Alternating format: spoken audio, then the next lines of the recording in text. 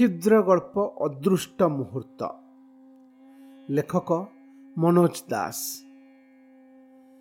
ଘଟଣାଟି ଘଟିଥିଲା ସ୍ୱାଧୀନତା ଲାଭର ବହୁ ପୂର୍ବରୁ। ଏପରି ଏକ ଯୁଗରେ ଯେତେବେଳେ ଫୁଲ୍ ପ୍ୟାଣ୍ଟ, ନେକ୍ଟାଇ ଇତ୍ୟାଦି ବସ୍ତୁ ଇହ ଜଗତରେ ଜଣେ କିରାଣୀ ପକ୍ଷରେ ଥିଲା ସର୍ବଶେଷ ସ୍ୱପ୍ନ।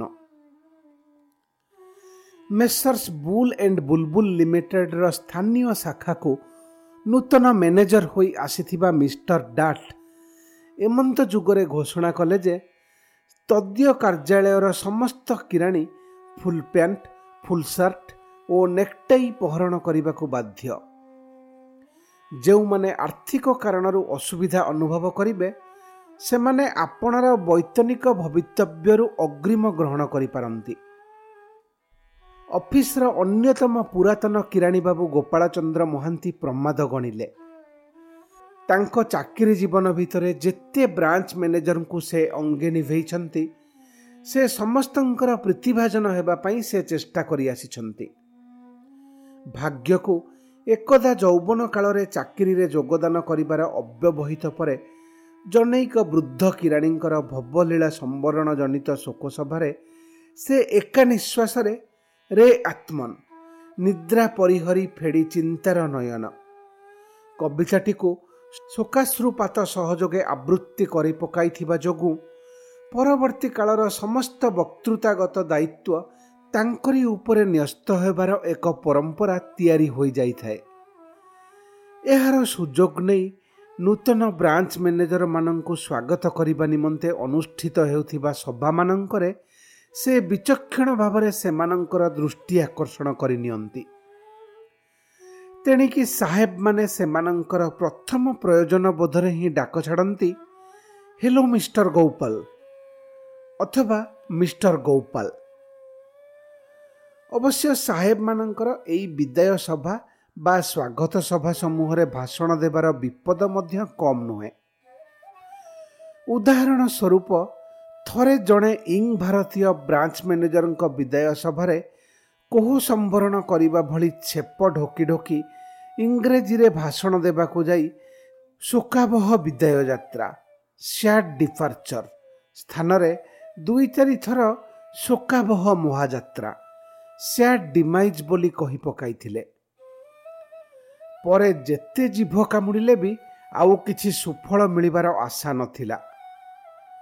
2 ବର୍ଷ ଉତ୍ତାରୁ ସେହି ଭାରତୀୟ ମ୍ୟାନେଜର ପୁନରାୟ କଟକ ବଦଳି ହୋଇ ଆସି ଗୋପାଳ ବାବୁଙ୍କର ଉଚ୍ଛ୍ୱସିତ ସ୍ୱାଗତ ଭାଷଣ ସତ୍ତ୍ୱେ ତାଙ୍କୁ ଏପରି ଭାବରେ କଥାରେ କଥାରେ ଅପଦସ୍ଥ କରିବାକୁ ଲାଗିଲେ ଯେ ତାଙ୍କୁ ଅନେକ ଥର ତାଙ୍କ ସହକର୍ମୀମାନଙ୍କ ଆଗରେ ମିଛରେ ଆଖିରେ ପୋକ ପଡ଼ିଯାଇଛି ବୋଲି କହିବାକୁ ହୋଇଛି।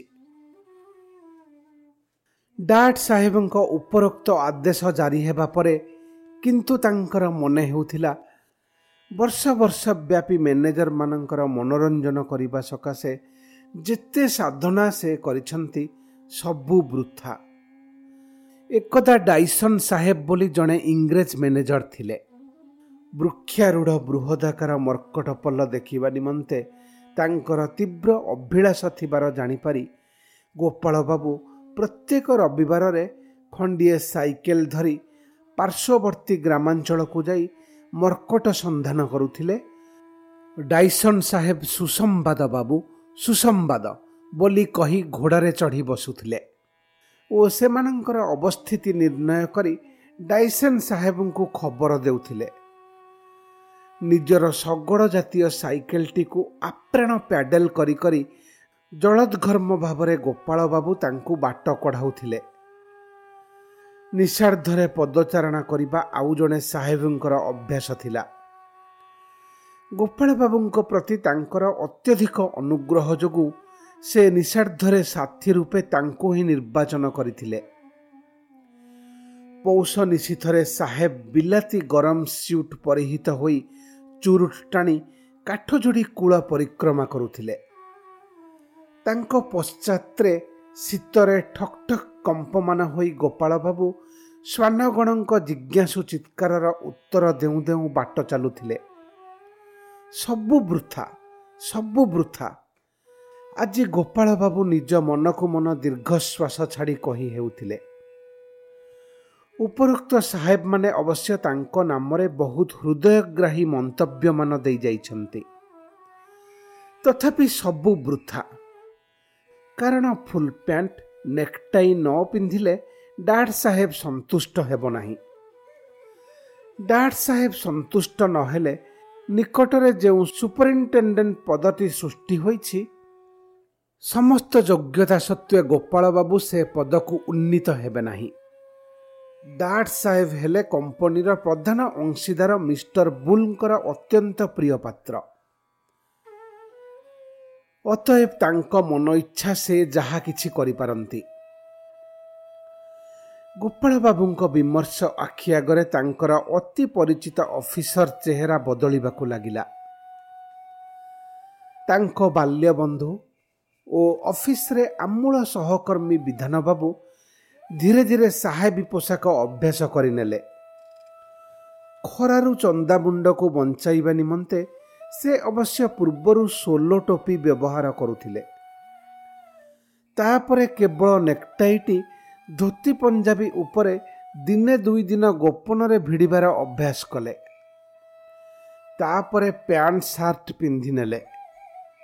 ଷ୍ଟେନୋ ମୁରଲୀଧର ବାବୁ ଫୁଲ ପ୍ୟାଣ୍ଟ ଓ ପାଇଜାମା ଭିତରେ ବ୍ୟବଧାନ ଜାଣିନଥିବାରୁ ପ୍ରଥମ ଦିନ ପାଇଜାମା ଭିତରେ ସାର୍ଟ ପୁରାଇ ଅଫିସ ଆସି ଗୋଟିଏ ପ୍ରଚଣ୍ଡ ଧମକ ଖାଇ ସପ୍ତାହେ ଭିତରେ ପୁରା ସାହେବ ବନିଗଲେ। ମାନସିକ ସଙ୍କଟର ଏହି ପର୍ଯ୍ୟାୟରେ ଗୋପାଳ ବାବୁ ଆଉ ଏକ ଦୁଃସମ୍ବାଦ ପାଇଲେ। ସୁପରିଟେଣ୍ଡେଣ୍ଟ ପଦ ପାଇଁ ଡାଡ୍ ସାହେବ ଗୋଟିଏ ଇଣ୍ଟରଭ୍ୟୁ କରିବେ।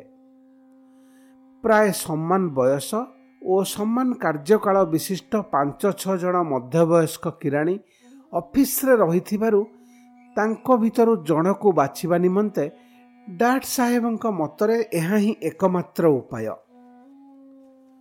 ଗୋପାଳ ବାବୁଙ୍କ ମନରେ ସୁପରିଟେଣ୍ଡେଣ୍ଟ ରୂପକ ଏକ ଅର୍ଦ୍ଧସାହେବୀ ଭବିଷ୍ୟତ ସକାଶେ ଯେଉଁ କ୍ଷୀଣ ଆଶା ରହିଥିଲା, ତାହା ମଉଳିଗଲା। ଏକ ଦାରୁଣ ଯନ୍ତ୍ରଣାରେ ପୂର୍ଣ୍ଣ ହେଲା ସେହି ଶୂନ୍ୟ ସ୍ଥାନ।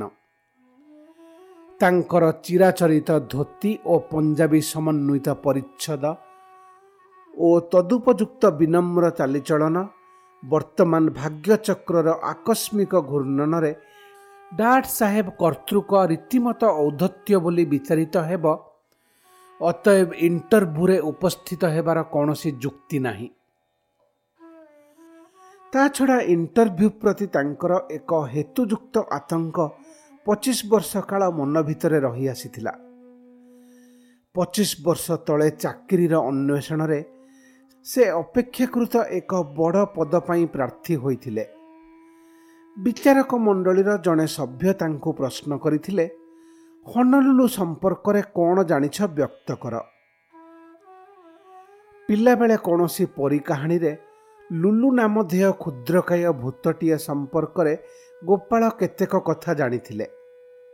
ଅଗତ୍ୟା ଶବ୍ଦଟିର ପ୍ରଥମାର୍ଦ୍ଧ ହନକୁ ବାଦ ଦେଇ ଉଦ୍ବୃତ୍ତ ଅଂଶ ସମ୍ପର୍କରେ ତାଙ୍କର ସୁଚିନ୍ତିତ ଉତ୍ତର ସେ ଯଥାସାଧ୍ୟ ସାଧୁ ଶବ୍ଦରେ ପ୍ରଦାନ କଲେ ମଧ୍ୟ ଗମ୍ଭୀର ବିଚାରକ ମଣ୍ଡଳୀ ଭିତରୁ ବୋମା ବିସ୍ଫୋରଣ ସଦୃଶ ଯେଭଳି ସମବେତ ଅଟ୍ଟହାସ୍ୟ ଉଦ୍ଭବ ହେଲା, ସେଥିରେ ବିଦୀର୍ଣ୍ଣ ହୃଦୟ ଗୋପାଳ କୋଠରୀ ବାହାରକୁ ଛିଟିକି ପଡ଼ିଲେ।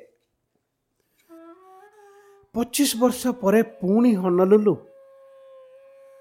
ଗୋପାଳ ବାବୁ ବଡ଼ ହତାଶ ଚିତ୍ତରେ ସବୁ କଥା ତାଙ୍କ ସ୍ତ୍ରୀଙ୍କ ଆଗରେ ବର୍ଣ୍ଣନା କଲେ। ଶ୍ରୀମତୀ ମହାନ୍ତି କିନ୍ତୁ ତାଙ୍କୁ ବହୁତ ଉତ୍ସାହ ଦେଲେ। ଶ୍ରୀମତୀଙ୍କର ବାଲ୍ୟ ବାନ୍ଧବୀ ଜଣେ ସବ୍ ଡେପୁଟିଙ୍କୁ ବିବାହ କରିଥିଲେ ଓ ସେହି ସୂତ୍ରରେ ସାମୟିକ ଭାବରେ ଗୋଟିଏ ସ୍ୟୁଟ୍ ସଂଗ୍ରହ କରିବା ଥିଲା ତାଙ୍କ ପକ୍ଷରେ ଖୁବ୍ ସହଜ ବ୍ୟାପାର। କୋଠରୀର କବାଟ କିଳି ଅବଶେଷରେ ଶ୍ରୀମତୀଙ୍କ ନିର୍ଦ୍ଦେଶ ମତେ ଗୋପାଳ ବାବୁ ସ୍ୟୁଟ୍ ପରିଧାନ କଲେ। ଦର୍ପଣରେ ନିଜର ପ୍ରତିଫଳନ ଅବଲୋକନ କରି ସେ ହଠାତ୍ ବୁଝିପାରିଲେ, କାହିଁକି 30 ବର୍ଷ ତଳେ ଏକଦା ତାଙ୍କର ଶ୍ରେଣୀ ଶିକ୍ଷକ ତାଙ୍କୁ ନିଜକୁ ଏକ ଗୋଟି ତରୁଣ ଷଣ୍ଢ ମନେକରି ଆତ୍ମକାହାଣୀ ଲେଖ ବୋଲି ରଚନାଟିଏ ବରାଦ କରିଥିଲେ। ଯାହା ହେଉ, ପରଦିନ ସେହି ସ୍ୟୁଟ୍ରେ ନିଜକୁ ଆବୃତ କରି ଇଣ୍ଟରଭ୍ୟୁରେ ଉପନୀତ ହେବା ନିମନ୍ତେ ସେ ଦୃଢ଼ ପରିକର ହେଲେ। ବହୁ ବୀରତ୍ୱପୂର୍ଣ୍ଣ ଐତିହାସିକ ଘଟଣାମାନ ମନେ ପକାଇ ସେ କ୍ରମେ ପ୍ରଚୁର ଆତ୍ମପ୍ରତ୍ୟୟ ସଂଗ୍ରହ କଲେ ମଧ୍ୟ। କିନ୍ତୁ ସେହି ଦିନଟିର ଗତାନୁଗତିକ ଅବସାନ ଅନ୍ତେ ମଧ୍ୟରାତ୍ରିରେ ଏକ କରୁଣ ଚିତ୍କାରରେ ତାଙ୍କ ନିଦ୍ରା ତୁଟିଗଲା। ସେ ଉଠିପଡ଼ି ବୁଝିଲେ ଚିତ୍କାରଟିର ରଚୟିତ୍ରୀ ହେଲେ ତାଙ୍କର ସ୍ତ୍ରୀ। ଉଦ୍ଗତ ଅଶ୍ରୁ ସମ୍ବରଣ କରି ଶ୍ରୀମତୀ ମହାନ୍ତି କାରୁଣ୍ୟର କାରଣ ବର୍ଣ୍ଣନା କଲେ ଏହିପରି।